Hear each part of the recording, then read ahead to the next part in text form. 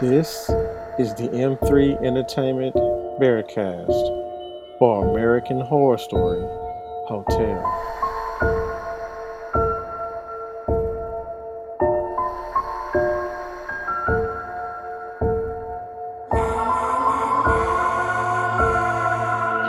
Hello, freaks and geeks and all things chic in the world of American Horror Story. I am your host, Marco Estes, and this is another edition of the M3 Entertainment Bearcast for American Horror Story Hotel. Tonight we're going to be discussing episode 7, which was called Flicker. And right off the bat, I'm just going to let you guys know we will not be here next week because American Horror Story Hotel will not be here next week. So you will tune them back in December 2nd after a 2-week hiatus for Thanksgiving and whatnot. So before I go any further, let me introduce my co-host, Malcolm Travers. Hey, what's going on, everybody? You can hit me up at Male Media Mind and mtravers29. And my other co-host, Chris Sutton. Hey, I'm Chris Sutton, founder and editor-in-chief of the LGBT Update, and you connect with me on social media at Impact, INPAQ. Okay, so let's just get right into it because we got a lot of revelations tonight, and I was thrown aback. It was like, it's like, it's like, oh my God, they took it real back. I mean, I could kind of guess, but I was glad to see that we had how they say it, Countess flashback, and we finally found out how she got made into the person she is today, who created her, and what the hell was the connection between her and James Marsh. We also found out more about John Lowe's, descent into madness. And that's pretty much it. That was the only two damn storylines going on this week, which kind of was a good thing in my personal opinion, because it was focused. It was a little more focused this week. You know what I'm saying? Everything was a little bit more reined in, and especially after last week, with the whole murdering of I forgot Tristan. And the whole love story for Liz Taylor, and the plot to kill the babies, the reveal of what was in room 33, and the murder house, and all that stuff. This was a more condensed and well, in my personal opinion, plotted episode, and it kind of both stories kind of held each other up pretty well, even though John Lowe was still in the top trying to find a damn Ten Commandments killer and all that stuff like that. Listen, I mean, he's like the worst component of the show so far, to be honest. Like, I don't know. Like, to me, every time he comes on the screen, it's like, I don't care. Like, I really don't care about you. I don't care about the storyline, but yeah. Yeah, the Ten Commandments killer is like the least interesting thing happening. Yeah. In the entire show. Like, you're worried about that? Like, there's so much other things going on. Right. Like, it's so meaningless. Anyway, I mean, yeah, it was okay. Let's talk about this. Let's just talk about that, get it out the way real quick. John went on ahead and was still obsessed over I can't remember what he did last week. You know what I'm saying? So, actually, I thought he shot Baby Bartholomew, and after they doing that, I'm thinking they put his ass in the institution like right then. But no, he had to go back to his job, which I thought they took his badge. I thought they took his badge and his for good. They said, no, you're on me. You showed up anyway. Yeah. So I'm like, okay,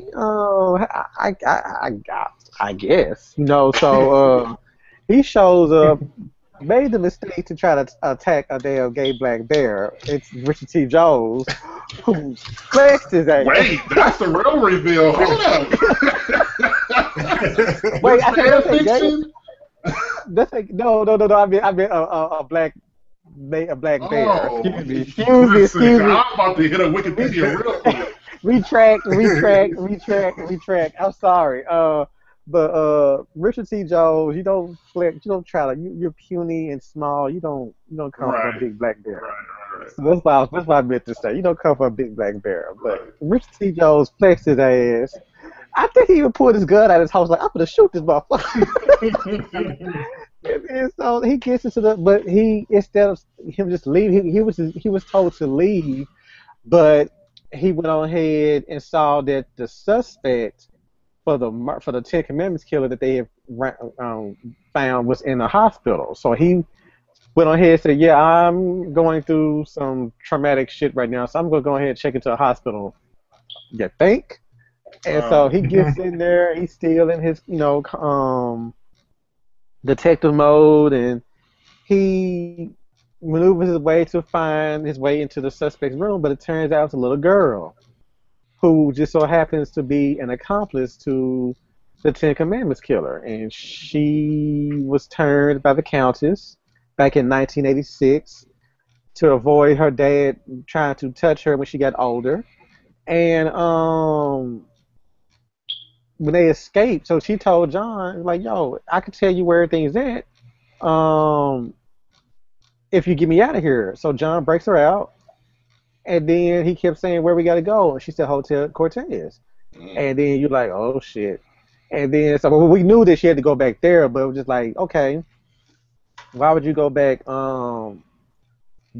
Besides the obvious that you're one of the Countess's kids. But why would you go back? Why is the Ten Commandments killer there? And she was like, "I really like you, and I just wanted to stop." And then she just wanted to kill herself, and the episode ends. I was like, "Girl, you could have stayed in the hospital and did all of that shit. Like, what was the point? You told you wanted to get out for? Like, what was the point of all that? Like, yeah, that's what I was thinking. So, what did y'all think about all of that? What was y'all? No. Yeah, I mean, creepy kids, I guess. It's a sort of horror staple, I guess. I know, But, yeah, that whole storyline is kind of dead at this point. I got the... Go ahead. No, I was going to say, I think the only thing that was slightly interesting about it is that you're getting a little closer to what the Ten Commandments killer is, although, like I said, at this point, the Ten Commandments killer is like the least interesting thing going on. Like, his body count isn't even as high as half the shit that's going on. Like, was he on 7 or 8? I don't know. Right. I don't even know. I can't remember. But I think, and again, maybe I didn't pick up on the cues too well, but I think they kind of gave a really solid hint of something that we already pretty much knew, that the Ten Commandment killer is the detective. What's his name again? John Lowe. Mm-hmm. John Lowe. Yeah, I'm getting the vibe. I mean, they're being very subliminal about it, but it seems kind of obvious at this point. And I mean, really his character, because even how he was kind of going back and forth talking to the little girl, kind of explaining to her, like, did he force you to do this? Did he force you to do that? And, when I get him, I'm going to kill him. She's looking at him like, dude, it's you. Like, you know what I'm saying? Like, that's the vibe that I got. I did too. And like, even with the preview with the next episode, how he's going to be at the hotel, I guess he's going to be looking around. Like, I think the big reveal is going to basically be him, or I don't know if he has like a different alter ego persona or whatever. But it seems quite obvious that he is the Ten Commandment killer, which makes it even more annoying dealing with all this build-up, because it's becoming more and more obvious, and it's kind of like, just get to the point. You know what I'm saying? Yeah. But like I said again, it's. I definitely feel like we're getting closer and closer to that reveal, if that's the reveal, and I guess that's some progress, so. Yeah. Okay. Well, like I said, like everybody's been saying tonight, okay, it's obvious now that he is the Ten Commandments killer. If he's not the Ten Commandments killer, then goddamn it, he is some version. I mean, he knows something. Right. It's like, and I mean, well, just real quick, like the fact that he's having all these blackouts and then waking up in a pool of blood. I mean, like, I mean, even if he's not the Ten Commandment killer, like, he definitely has some kind of psychotic, mental state that he doesn't have control of. Like, I think that's quite obvious. Yeah, and so my only qualm is that when your audience already figures out that who the killer is or what the twist is, you need to go ahead and serve them like some type of like ding ding ding, you're correct, Right. Because at this stage in the game, I'm kind of like y'all. I really do not care about the Ten Commandments killer situation, unless it has something pertaining to what's going on with the Countess or James March or something like that. And because I'm gonna need these three plots, so, like the whole James March and the Countess storylines are intertwined Yes. tightly now, and so Mhm. especially with the Romano Royale and Donovan revenge plot, that's included in that. And then you got this dangling thread over here that's being stubborn as hell, won't fit in with it with the blend. You know what I'm saying? Mhm. So there's that. So I mean, I guess that's all you can say about the whole Ten Commandments killer thing. I guess they Right. told West Bentley, like, look, we gonna work with you. We gonna give you something. You know, we gonna work with you. Don't worry, you can be in every episode. We just got to figure out how to get that in there. Because in the back of your mind, like, oh, we got Gaga, you know, so Right. like, but we got West Bentley too. So, but so don't on the whole John Lowe thing. Let's get to the Right. fruit, the juicy part of the episode, the Countess backstory. As Right. always. Well, This just the bitch. Countess in general. But yeah. Yes, exactly. Yeah. This bitch. So I'm like, Will Drake is finally renovating this goddamn home. Or rather, we're finally seeing renovations take place in this hotel. Like by what, episode 8, like, Yeah, like we're like almost midway past the midway part of the season. Now we're seeing some damn sledgehammers and mallets being thrown against the wall.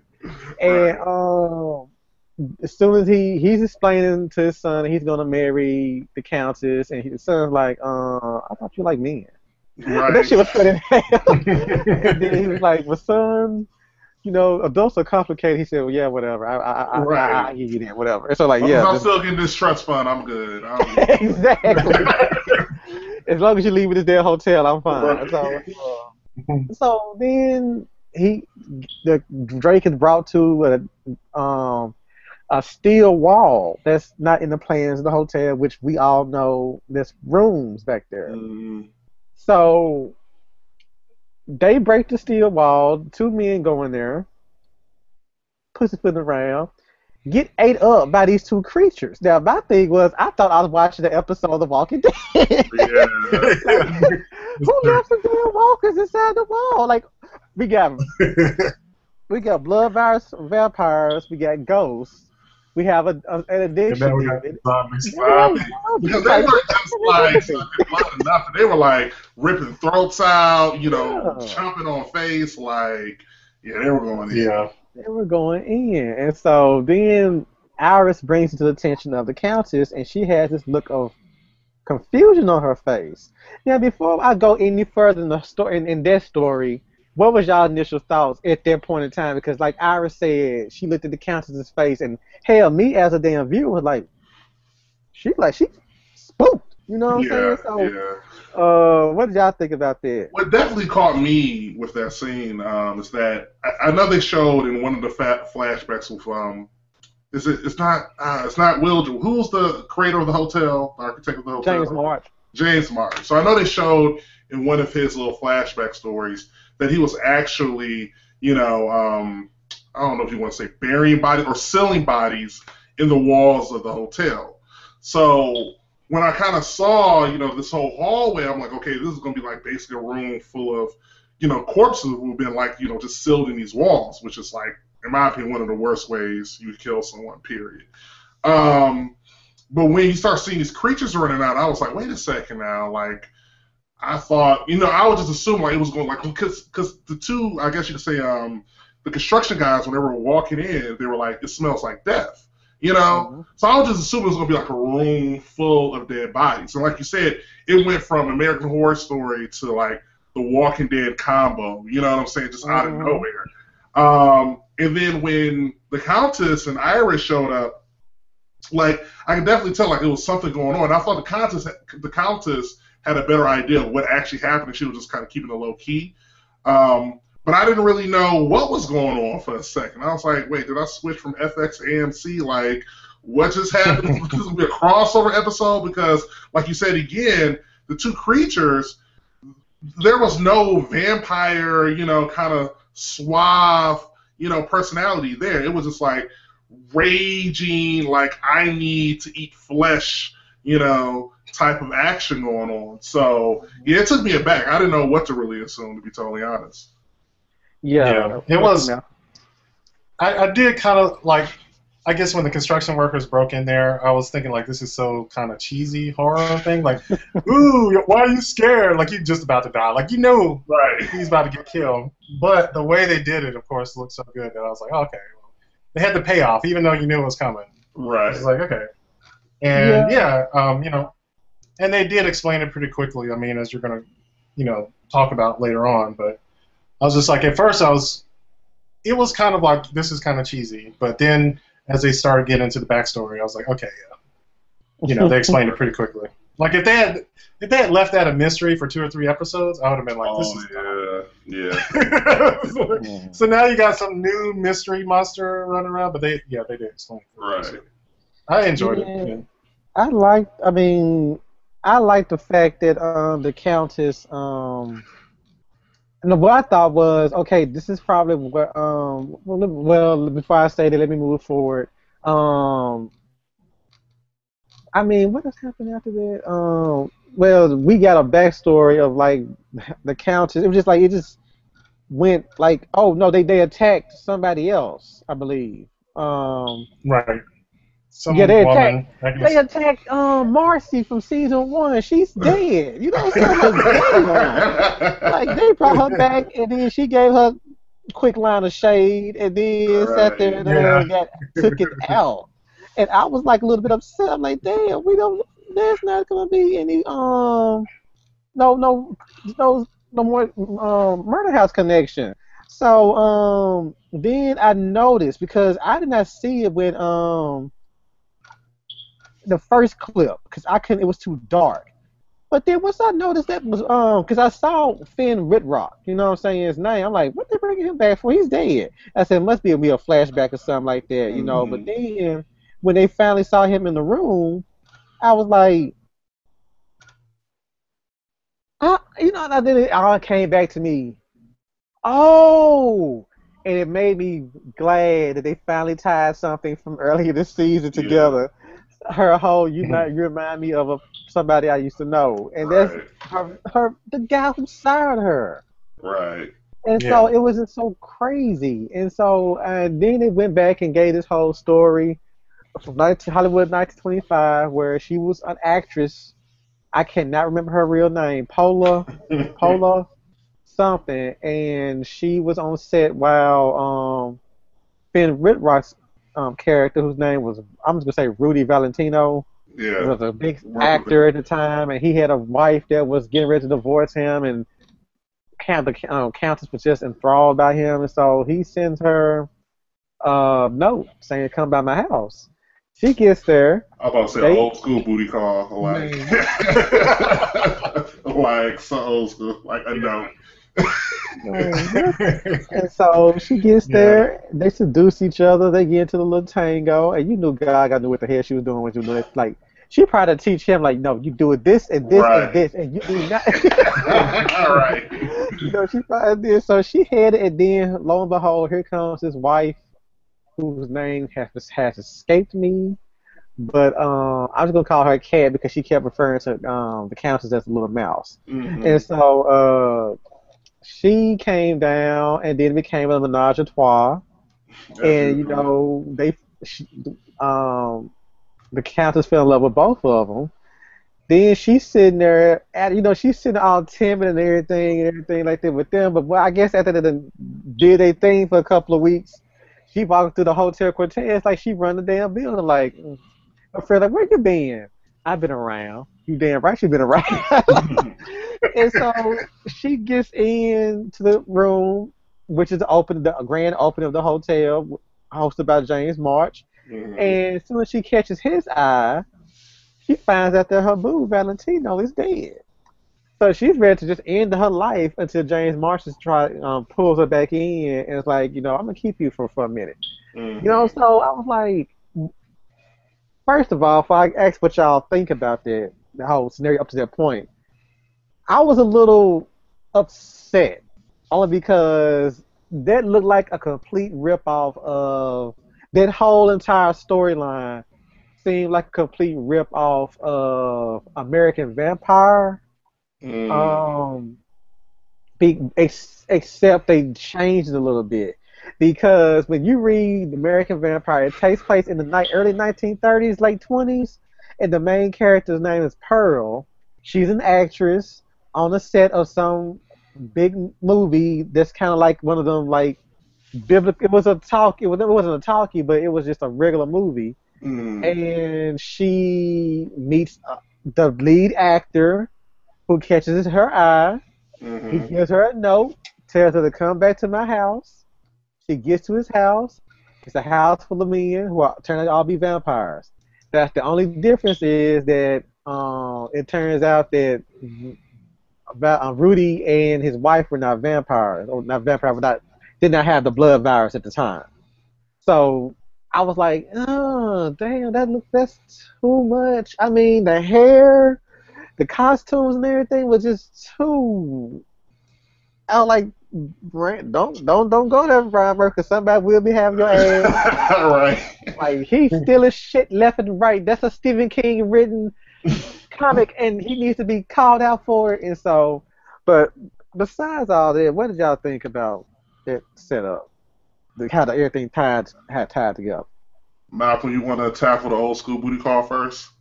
That's all well, I mean, it was kind of hot. I mean, like, as most things, like Gaga is in, she's showing her ass a lot, which is cool. Yes, I mean, I like. Yeah, it's nice ass though. It is. Yeah. So show it, flaunt it. Like, it's, it's almost like in her contract that she's got to show her ass every episode she's in. Right. It's like fine.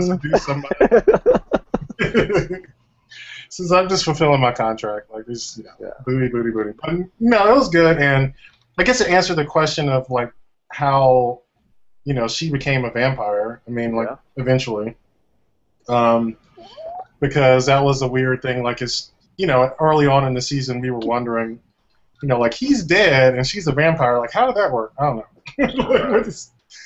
know. So, that was good. I mean, it was interesting.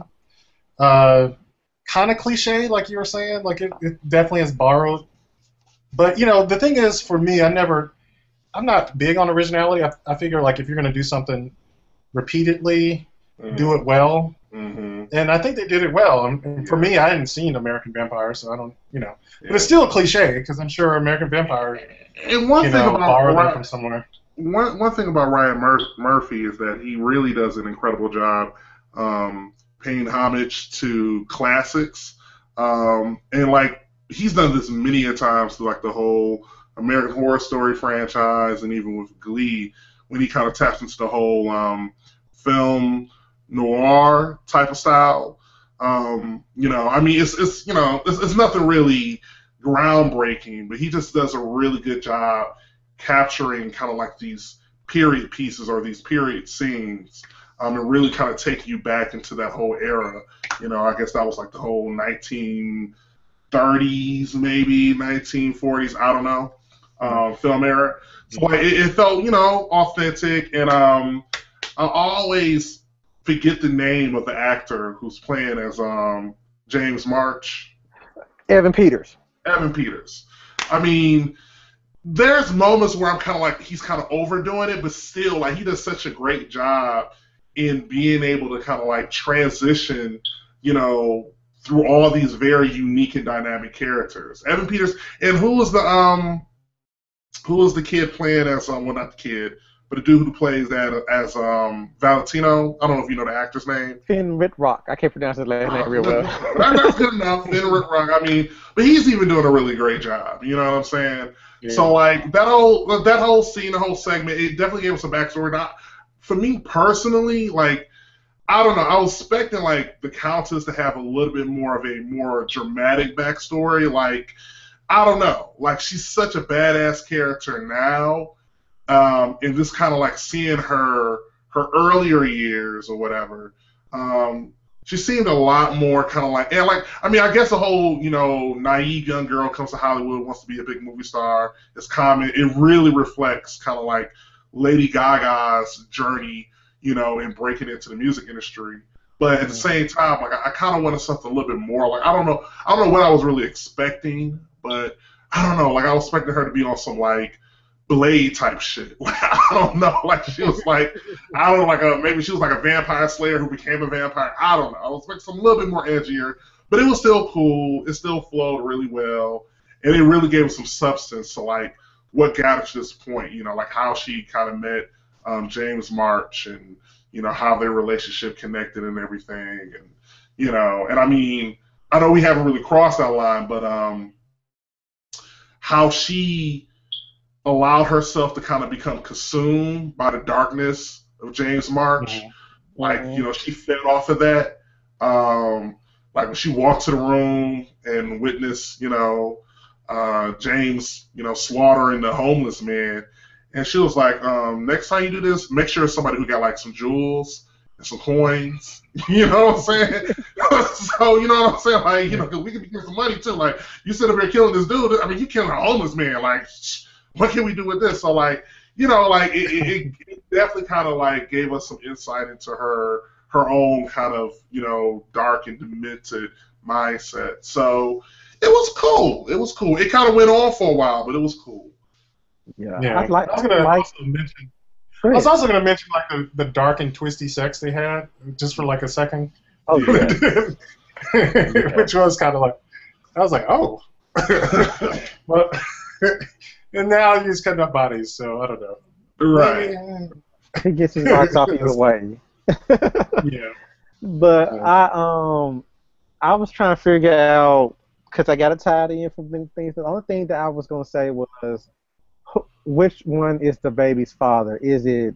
Was it Valentino or was it James March? Because baby Bartholomew, she had baby Bartholomew when she was turned. So yeah, she had to have been turned in 1926 because that's when the baby was born. So, and then tonight's episode on the flashback took place in 1925. Oh, okay. So I know that the women who was reading the gossip mags were saying that she, like, for about a year, she'd been coming in, you know, which makes sense given the fact that, you know, she was with Valentino and Kat for about all of like a couple of weeks, probably a month, and then he was dead, and then she was, you know, with child right after they turned her. So I don't understand, how did she get pregnant and not unless, so that makes me think it was James March's baby, because if she got pregnant, because see, I believe with the fact that Valentino and hell, even his current incarnation with his now deceased incarnation, Tristan and Donovan, they couldn't have, because look how the sex they have, and somebody could have got pregnant and all that. You know what I'm saying? So I believe that James March has to be that child's father because he was alive. You know, so right. And she had to hide the birth. So throwing that out there for anybody, that's my theory on that. But let's talk about Valentino's transformation. He said that he was turned by a famous German director, and I'm sitting here right now trying to figure out if this is the guy who did.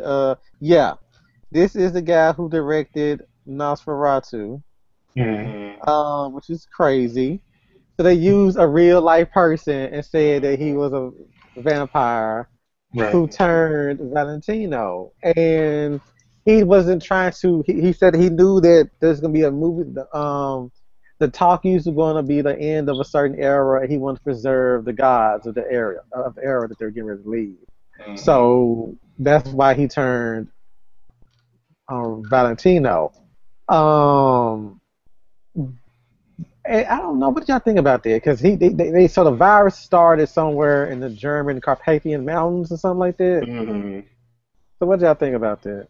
Well, I mean, you know what? Once again, Ryan Murphy isn't afraid to bring in like real life events and real life characters, you know, into his storytelling. Because we got a glimpse of was it about the Bridges' name. Was it Bernie Madoff? I'm saying it right? Yeah, Bernie yeah. Madoff? Okay. You know, so like, I mean, he'll use actual people and bring them into these crazy ass universes or whatever. It was kind of like a very quick and short way of trying to kind of give us some substance to the origins of this whole vampire thing this season. You know, without kind of really going in too deep. And it also gave us a chance, I guess, to get a semi. Because you know what, like I was about like we got like a semi, you know, man-on-man scene with Valentino and the director of what was the film called again? Nosferatu. Nosferatu, which kind of plays on the whole concept that a lot of vampires, or just the whole, I guess you could say the mythos of vampires typically revolves around them being sexually fluid, like, you know, possibly pansexual or whatever. So I thought that was kind of, you know, sort of kind of dope.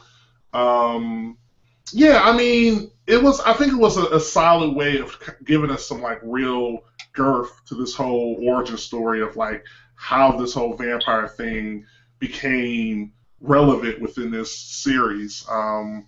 You know, like I could, you know, I wouldn't mind getting a little bit more backstory to that as well too, because it was so quick and it was so brief, but it was enough where I felt, you know, semi-satisfied, you know, to say the least. So yeah.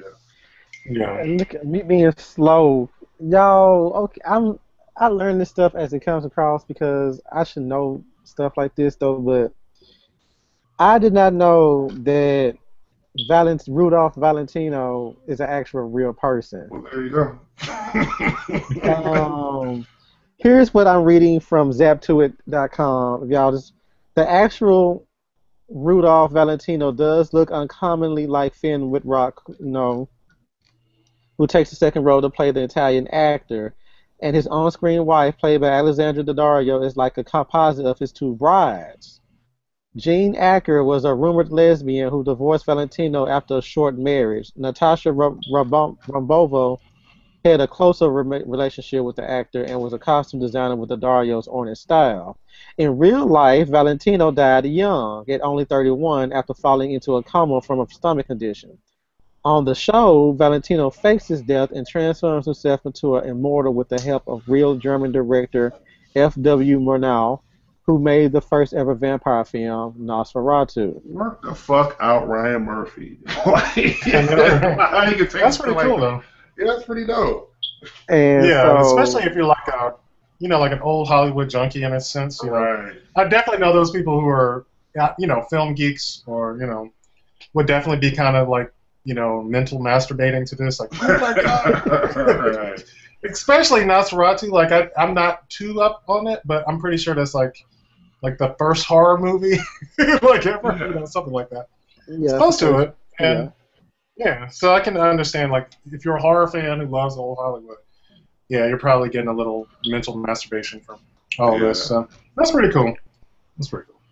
Well, yeah, I'm throwing it back from there. That's your boy, though. See, that's your boy. That's your boy, Ryan Murphy. Like, I love this man. And people don't. He's always in Scream Queens was just hilarious this past week though, but he's good. He's real good because I swear to God, and I guess it goes back to the whole phrase of like a Valentino. You know what I'm saying? So, okay, go ahead, Ryan Murphy. Okay, because you learn something new every night. The more you know. So. That's blowing my mind, y'all, because I thought this was a character he created. But I mean, he's always played with. Oh, he just froze up. He probably froze up a little bit. We give him. Well, one thing I was thinking about was what's going to happen when these two characters that he's playing meet each other, or like how they're going to do that. They can't meet each other. Because you want to know what I was thinking, Malcolm? I was thinking, I said, oh my God, Liz Taylor is going to see him and she is going to freak. Yeah. Oh, that's going to be the. I forgot they killed him. I forgot I killed him last week. That's right. Yeah. Liz Taylor is going to see him, and she is going to freak, and I'm gonna be on the bed like this, like, oh my god, this is so goddamn good. So, oh my god, so we hear about the Or, Countess, huh?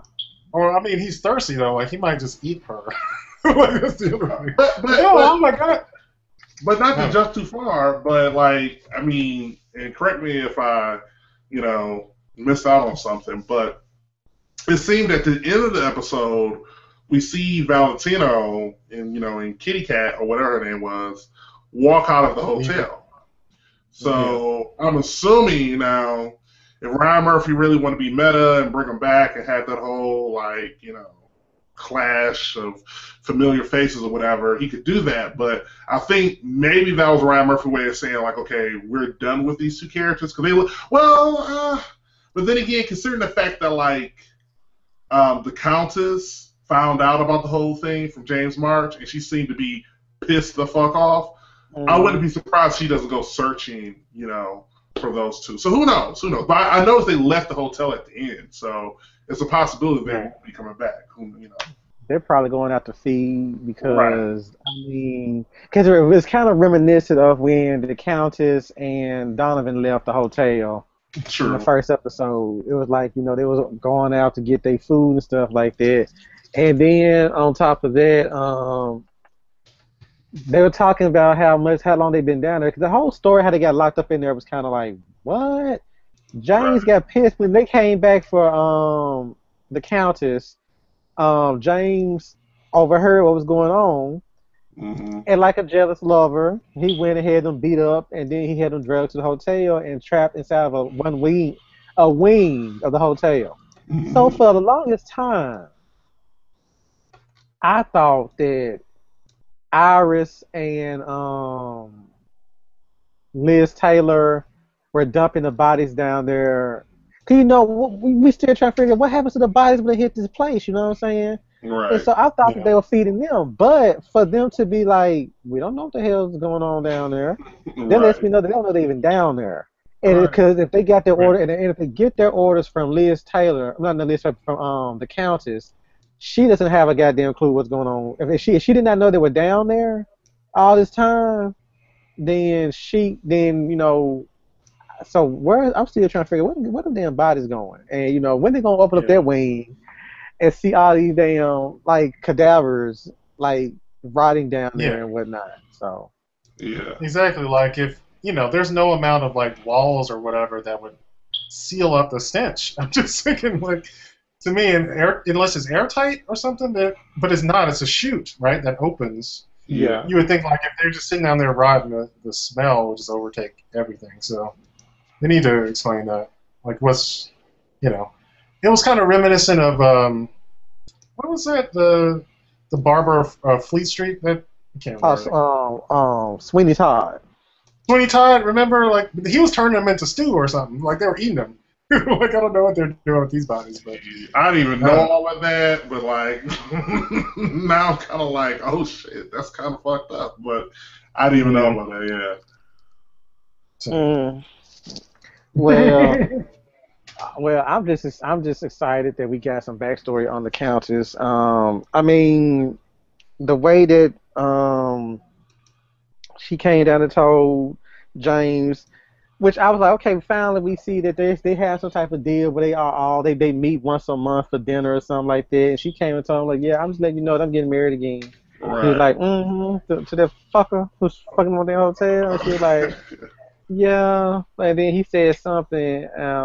He triggered something like, what do you mean? She said, he like, yeah, I got your I got your tenderoni and your Judy down there, riding, and I could put it there down there too and stuff like that. And she's like, you. The council's gonna be like, Lucius.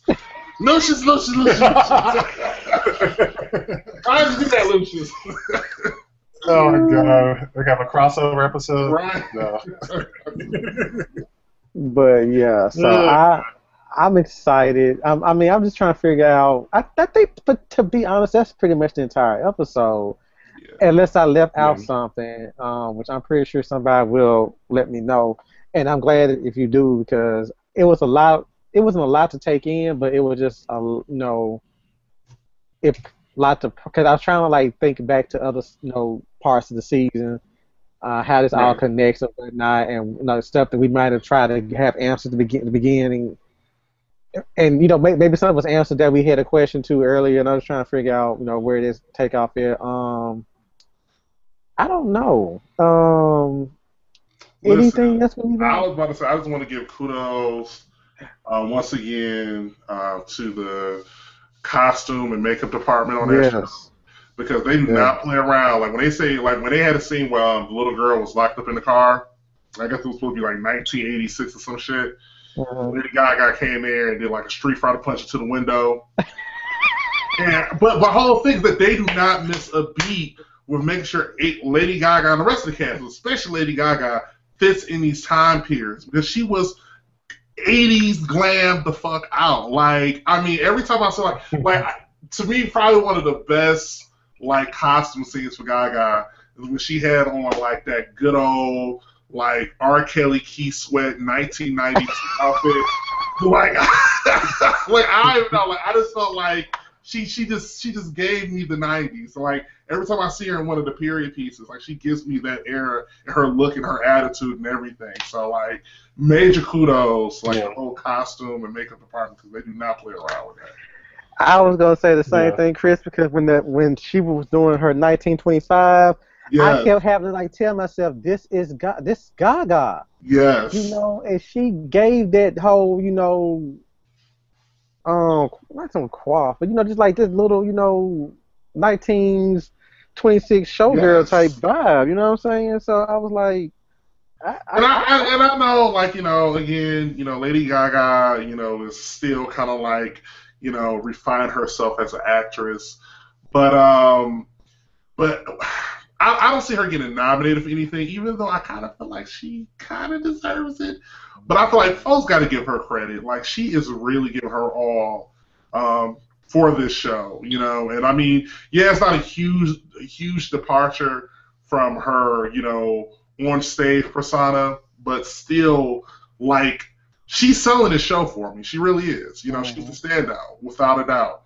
And it's not just because she has this, like, celebrity status, because she's really giving a great acting performance with this role as a countess. So, yeah, I mean, I almost kind of feel like, what's old boy named John Lowe? Like, and that's another thing, too. I know you were talking about, like, she was going to be in, like, an 8-episode deal, but I'm thinking that might not play out because I know she's going to be in, well, the episode coming on after this. And I just have a feeling like she's going to probably be in a few more episodes. So I'm kind of like, my whole thing is that if they want to go ahead and just, allow John Lowe's character to bite the bullet, you know what I'm saying? Lady Gaga can fill that void. The Countess can fill that void. We don't need, John. His name is John Lowe, right? Well, his real name is Wes Bentley, but Okay, John Lowe, Wes Bentley. Y'all can let him go. Like, y'all can just let him go. Let the storyline revolve around the Countess and what's going on with her in the hotel. And just let that whole Ten Commandment thing go because really, like, we don't need it. But yeah, other than that, that's the only thing I can think of. Well, Malcolm, you got anything you want to add to that? Well, I guess once again, the random woman who gets eaten in her hotel room, like nobody's looking for her. She just got off the phone with somebody. True. So true. So true. Yeah. Like they have to know, like she just got off the phone where she was killed. It's like we said this like time and time again. Like logic just doesn't really exist when it comes to the people who are being murdered in this hotel and law enforcement. I mean, like, this has to be like the dumbest police force ever because the construction workers, like they had a work order on this hotel, they just disappeared. Like, they had to know that.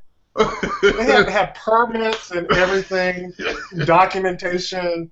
Their names have to be on the fucking like city lease to construct, and then they're on the job and they just disappear. Like, see, when they really need, and again, maybe they've done this in other seasons, but I remember during Coven, Jessica Lange's character Fiona or whatever, whenever there was like a police presence, she had her little magic ability where she could kind of hypnotize or just kind of I don't know, like she could kind of just distract the police somehow with her abilities or whatever. And it made sense. That like, makes sense. It kind of worked, But with this, it's kind of like, because they could easily set it up where the Countess has some kind of, ability to draw people in, like, because she could clearly manipulate people. So if they even wanted to give her like a power where she could like somehow brainwash, the police officers so they came there, to me that would work. But the fact that they're not even touching on the fact that all these people are being murdered in the hotel, and no one, like family members, are not coming to check to see what's happening. Like everyone is just ignoring the fact that people are literally disappearing in this hotel, and it's like, there's so many ways they could have handled that, but I guess they just say, you know what, fuck it. we got Lady Gaga. That'd be a big enough distraction right there. No one will really care. No one is going to really pay attention. Exactly. Yeah. I was expecting, like, maybe the Men in Black come in with the little hand device. Right. That's something too. Something, right. Mind wipe, yeah. I don't know. Yeah. But I guess I'm curious about the two who sired the Countess when they left the hotel. Uh-huh. I got a feeling they're coming back, because obviously I don't know if Gaga's just going to be on one more episode or not, but I would guess that they would play a role later on, and either after she's gone, because it does seem like this episode, to me, it did feel like maybe they're going to get rid of the Countess, like possibly. I don't know. But I mean, she got enough people who are like, yeah, right. Yeah. And then on top of that, here's what I'm thinking will probably end up happening. I kind of hope it don't go this route, but instead of them getting rid of John Lowe's character, Wes Bentley's character, John Lowe, they're gonna say, yeah, Gaga's 8 is up, and Valentino, and I think the woman's name is Natasha. Valentino and Natasha is going to both be the main villains from the rest of the season. Oh, good, man. But I don't know. That don't make any sense, because she had to re-up more episodes. I hope Ryan Murphy talked her into doing more episodes. Because if they get rid of her, then Ramona and Donovan's plan is moot. Unless they have this big-ass drag-out fight next week. Not next week, week after next. And then they go off somewhere. But I'm thinking that, Ramona doesn't know anything about these two being in existence, which means that that's going to probably cause an issue. He probably would be like, you out here making people like this before they go north. They probably go out and find out all these kids out here running around, biting people and stuff, and and killing their parents and stuff like that. It's just so many ways this story can unfold, but I just pray that they don't get rid of the Countess and that she actually re-upped, and this could be a surprise to everybody. Like, oh yeah, she's gonna be here for the full season. I'm like, okay, good. I can rest easy. Because I see the kind of episode that each one go off like, shit, she got one more left. Because I'm about to say, like, as long as they don't play us like last season with Circus, where we had probably, I would say, the weakest final villain within the whole 8, American Horror Story franchise. With what was the little brat name? Yeah. Dandy Mott. Yeah, Dandy. Like, I mean, because it was just like, not only was he annoying, but every episode that he survived, I was like, there's so many ways y'all could kill this character off. Yeah. Like, why is he doesn't have any special abilities. Yes, he has money, and I guess you could say that's like some type of, power. It works for Batman. It works for Batman, but he was an idiot, though, at the same time. He wasn't even smart with it. He was really dumb in most cases. Yeah. So, like, as long as they don't go the Dandy route, you know what I'm saying? As long as they have, like, I think a credible, nemesis, then I can work with it. I mean, hopefully it's the Countess, because the Countess has been, like, just such a boss chick this entire season. Like, if they do decide to kill her off early, it has to be worthy. You know what I'm saying? It can't be on some whack shit. Just Worthy and epic. It can't yes. it can be worthy and epic. You can't just sit there like, oh, she's dead. Next episode. Right. Like, I would no. say like the only way that they could possibly even like redeem, like the Ten Commandments killer is like if he's somehow involved in her death or something. Or I have no idea. Like I'm just thinking about how the storylines. Yeah. Yeah. I was so pissed. I was like, ugh. Or I have no idea how they're gonna work that out. But that's good though. I mean, I'm ready for something interesting to happen. So definitely. Yeah, me too. But I mean, it was an interesting night. So I mean, American Horror Story, so. Yeah, I'm excited to see what they're going to take here. And remember, folks, we're not going to be here next week. They said 2 weeks. I said, ooh.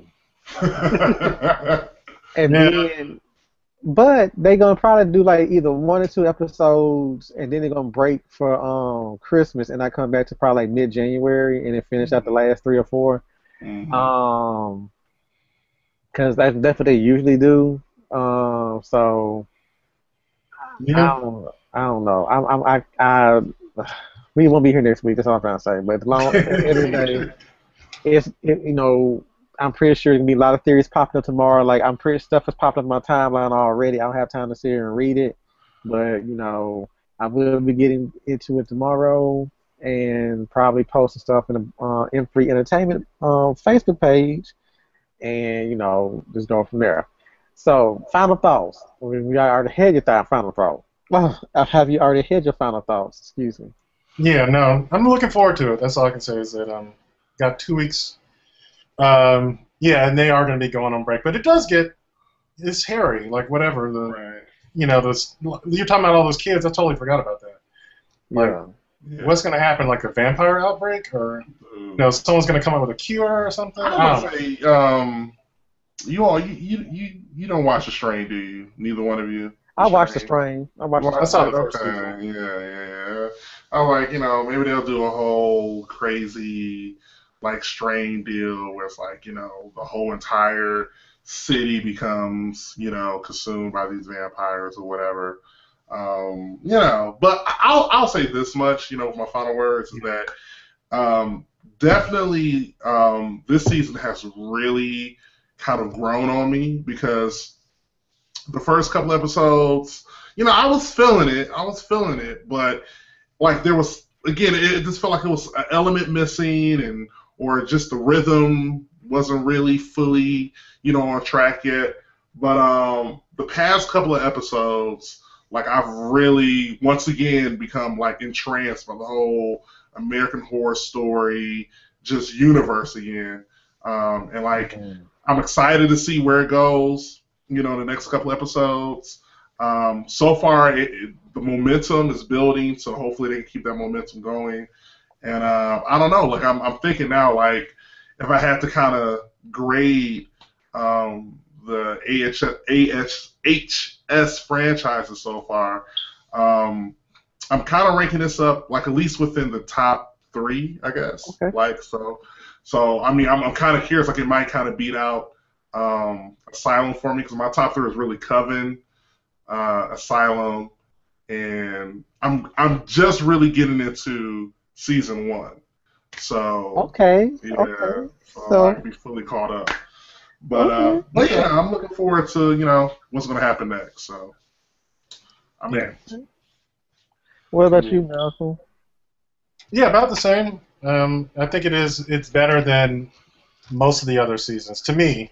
Like I wasn't honestly, like there were things about Coven I had issues with, although like I would say 80-90% of the season was amazing. Yeah. But it's at least up there because I actually put Murder House as one of my favorites actually. Mm-hmm. And it's up there with that at least. And it's not even over yet, so we'll see. Like endings matter, so yes. That was the thing I liked the ending of Freak Show, even though like Dandy was awful. I liked the sort of tie-in they did with Elsa or whatever at the end, where she got what she wanted, but turned it out to be like I thought it was kind of a interesting ending for her. Yeah. And her character in that season was the most interesting thing Definitely in the show. Like she was she was loved and hated, and it was weird, and the freaky freak show, whatever. Anyway, so Yeah. I'm loving it. I'm loving this one. There's enough freaks in this one too. The little children in the school. That was big pretty twist awesome. that y'all not prepared for is the Ten Commandment killer is going to be Jessica Lange. That's going to be good. That would be fucked up. I'd be mad as hell. I would be hot. I would be so mad. She's going to take your little intro trademark like, I'm back, bitches. Oh hell! I would be on the ground, just like in convulsing and just like. I mean, I was sit there and say, I forgive you because if they bring her back in any capacity this year and just like sneak her in there, then I would be just like, I want her to come back as Constance though, and be like, with the who's to say the damn Ten Commandment killer isn't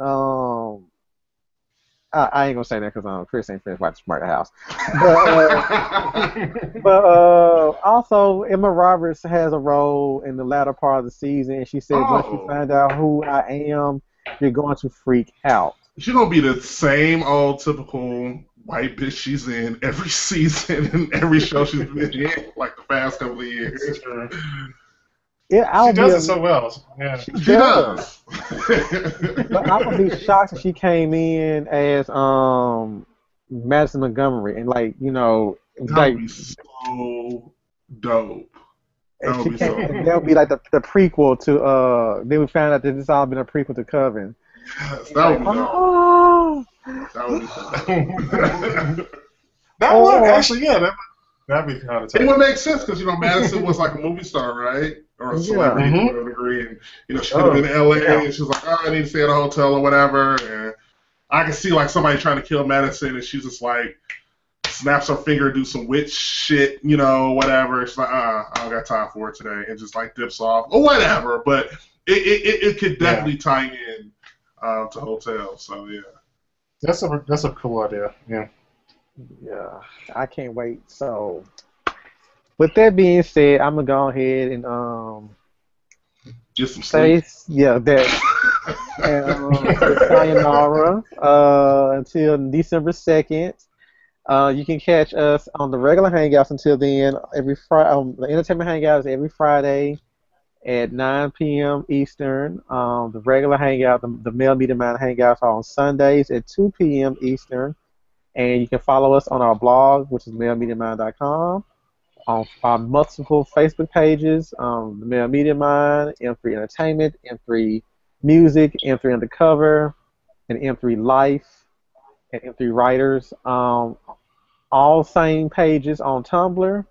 You can follow us on our Instagram, which is at Male Media Mind 1, at Male Media Mind 2, and you can follow us on Twitter at Male Media Mind. Until next time, peace. Peace. Peace.